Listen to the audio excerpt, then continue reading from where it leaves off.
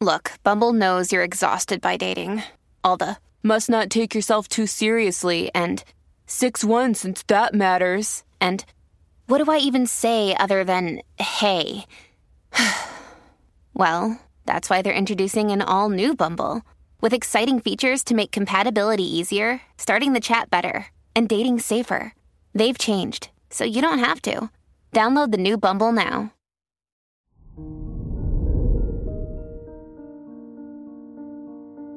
Hello there, Leo, and welcome to your horoscope for today, Monday, August 7th, 2023.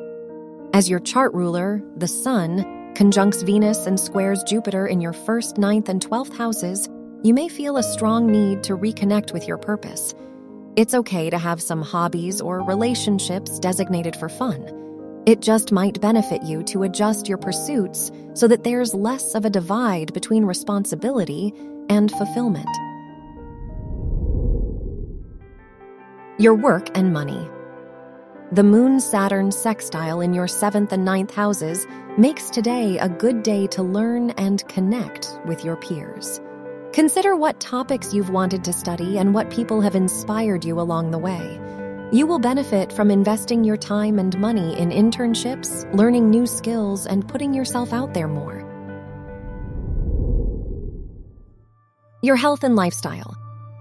With the Moon trining Mercury and squaring Pluto in your 1st, 6th, and 9th houses, now is a good time to chase new interests.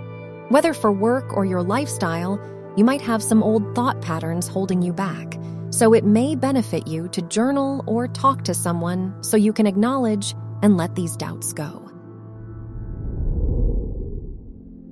Your love and dating. If you're single, Venus's conjunction with the Sun in your 1st and 12th houses reminds you to trust your intuition now. While taking the initiative will bode well for your love life, so will self-reflection. If you're in a relationship, now is a good time to share what's been on your mind to get on the same page. Wear yellow for luck. Your lucky numbers are 15, 27, 32, and 40.